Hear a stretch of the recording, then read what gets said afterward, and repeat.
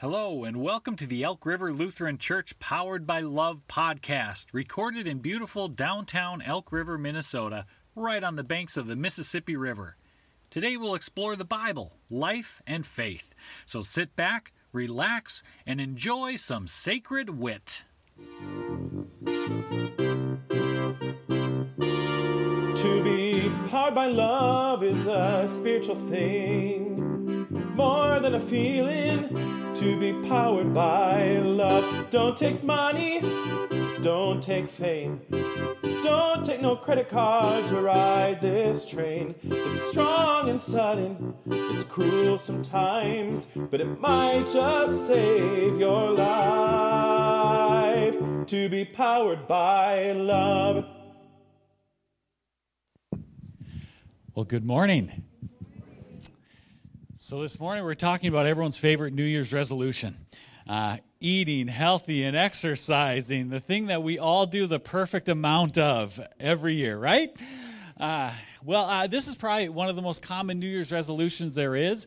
So many people make so many different versions of this resolution: to take care of my body, to eat healthy and exercise. And so that's what we're thinking about here this morning. And I think one of the things that's kind of weird is we know that these things are really good for us, but we don't always do them. Here's one of the examples I was thinking. We know that physical activity is good for us, and yet every time we drive somewhere and park, we always park as close to the door as we can, right? We could probably use the extra steps, and nonetheless, even go down to like Planet Fitness, the gym where people are going to exercise. Guess where they park? Close as possible. Absolutely. I think that's why the Caribou next door went out of business. All the Planet Fitness people were parking too close to the door and took all the coffee drinkers' parking spots. We know that physical activity is good, but kind of weird that we don't always live it out. The same can be true for eating healthy. Those vegetables and fruits that we know are so good, and yet we don't always live it out. But I try. I was thinking, I like to go to the grocery store and I buy as much fruits and vegetables as I can. And when I do, where I like to put them is the upper part of the cart. And I tell myself that it's so that they don't get bruised. I'm protecting them. But really, I just want everyone to see what a good job shopping I'm doing. I'm like hiding the chips and the macaroni and the frozen pizza down below. I'm like, oh, you'll see my fruits and vegetables here. Then they go home with me. They go home and I put them in the produce drawer, as I really call it, vegetable hospice,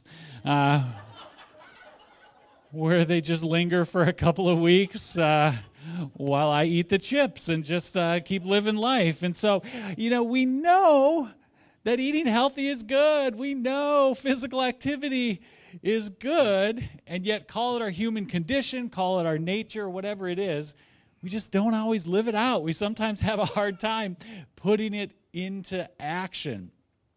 But so here, as a part of this sermon series, what we're doing is exploring what does the Bible say about these things. So what does the Bible say about taking care of my body, about eating healthy and exercising? And if you've ever made this resolution and had a hard time keeping it, I've got some good biblical news for you. The Bible doesn't say hardly anything about eating healthy or exercising. There you go. That's good news, right? It really doesn't say much of anything. So let's celebrate Super Bowl Sunday, I think, and just dig in. You can take that bacon-wrapped sausage, dip it in nacho cheese, and away we go. The Bible doesn't really say much, and I know this because I really dug into it to prepare for the sermon today.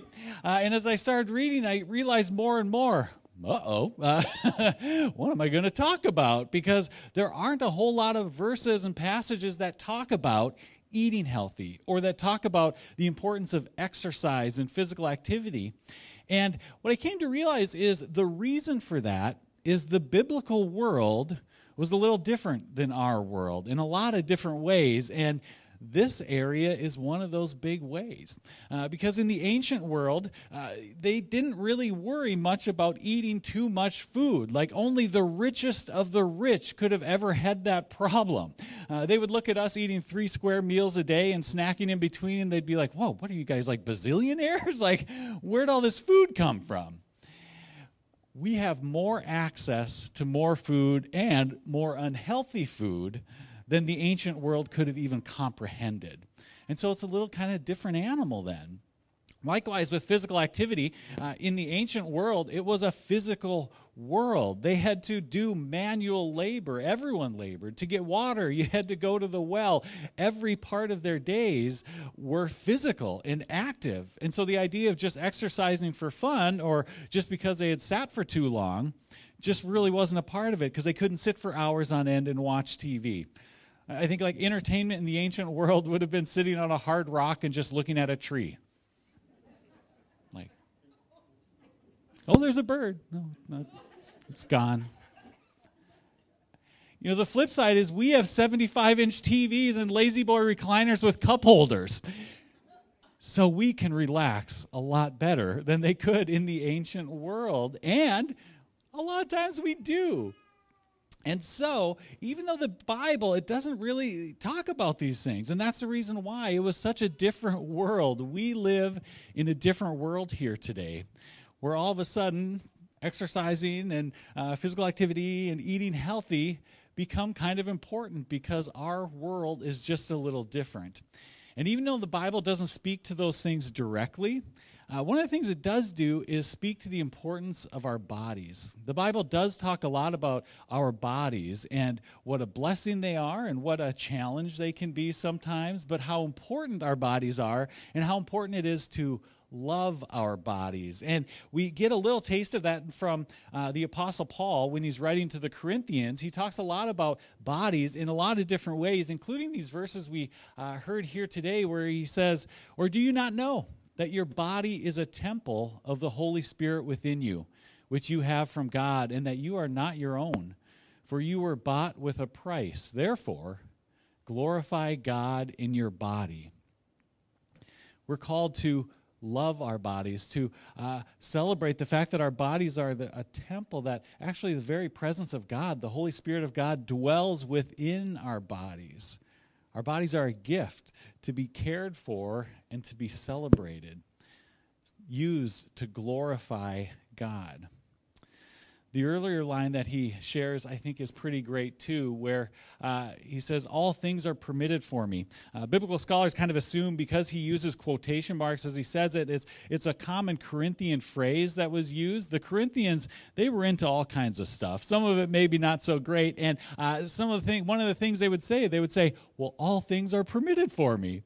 And so the Apostle Paul is quoting that kind of back to them, but also pushing it back against it a little bit as he says, all things are permitted for me, but not all things are beneficial.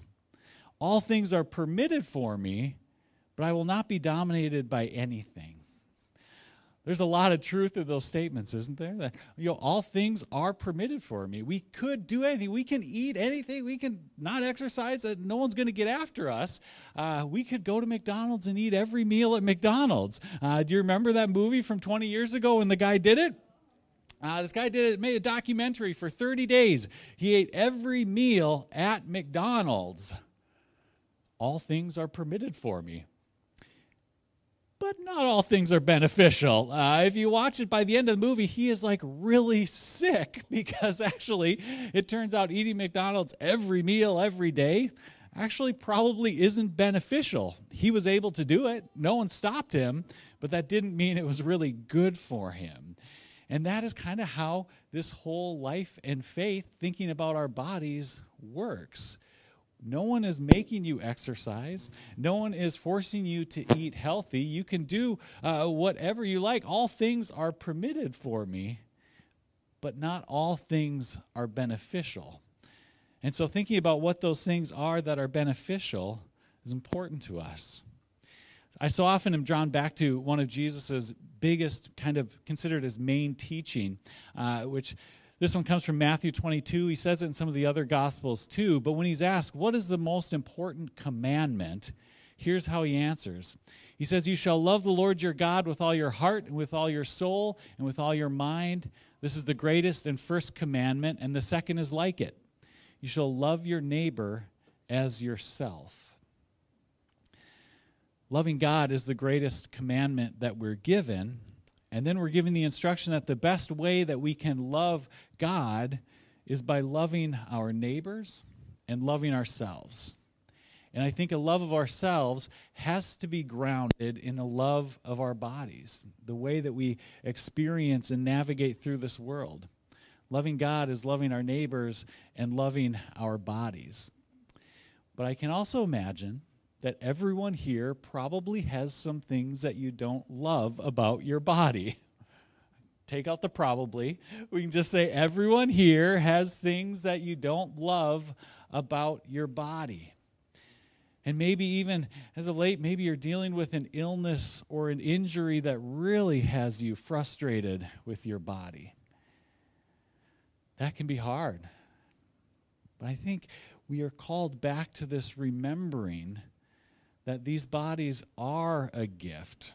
Remembering that all of the blessings in all of our life have been experienced through this body. Our bodies have gotten us this far. As imperfect as they might be, as challenging and frustrating as they might seem sometimes, these bodies are how we have experienced every joy and blessing that the world has to offer us. God loves our bodies as they are. Imperfect as they may be, God loves us, loves our bodies, and asks us to do the same. To love these bodies that are a temple, a house of the Holy Spirit, God's very presence within us. To love our bodies, to love ourselves as a way of loving God and equipping us for loving one another. This is the calling that's grounded in our bodies. So I don't think we need to necessarily set up an exercise regimen or a special diet, but to always be called back to that bigger calling to love our bodies is a day in and day out, not a New Year's resolution, but an everyday, giving thanks for our bodies, imperfect as they may be, for what they are, what they've been to us, and what they'll be to us. Thanks be to God. Amen. Well, thanks for joining us. You can find more information about Elk River Lutheran Church at our website, elkriverlutheran.org. And if you'd like to give to support this podcast and the other ministries of the church, just click that Give button at the top of the homepage. Thanks again, and have a great week.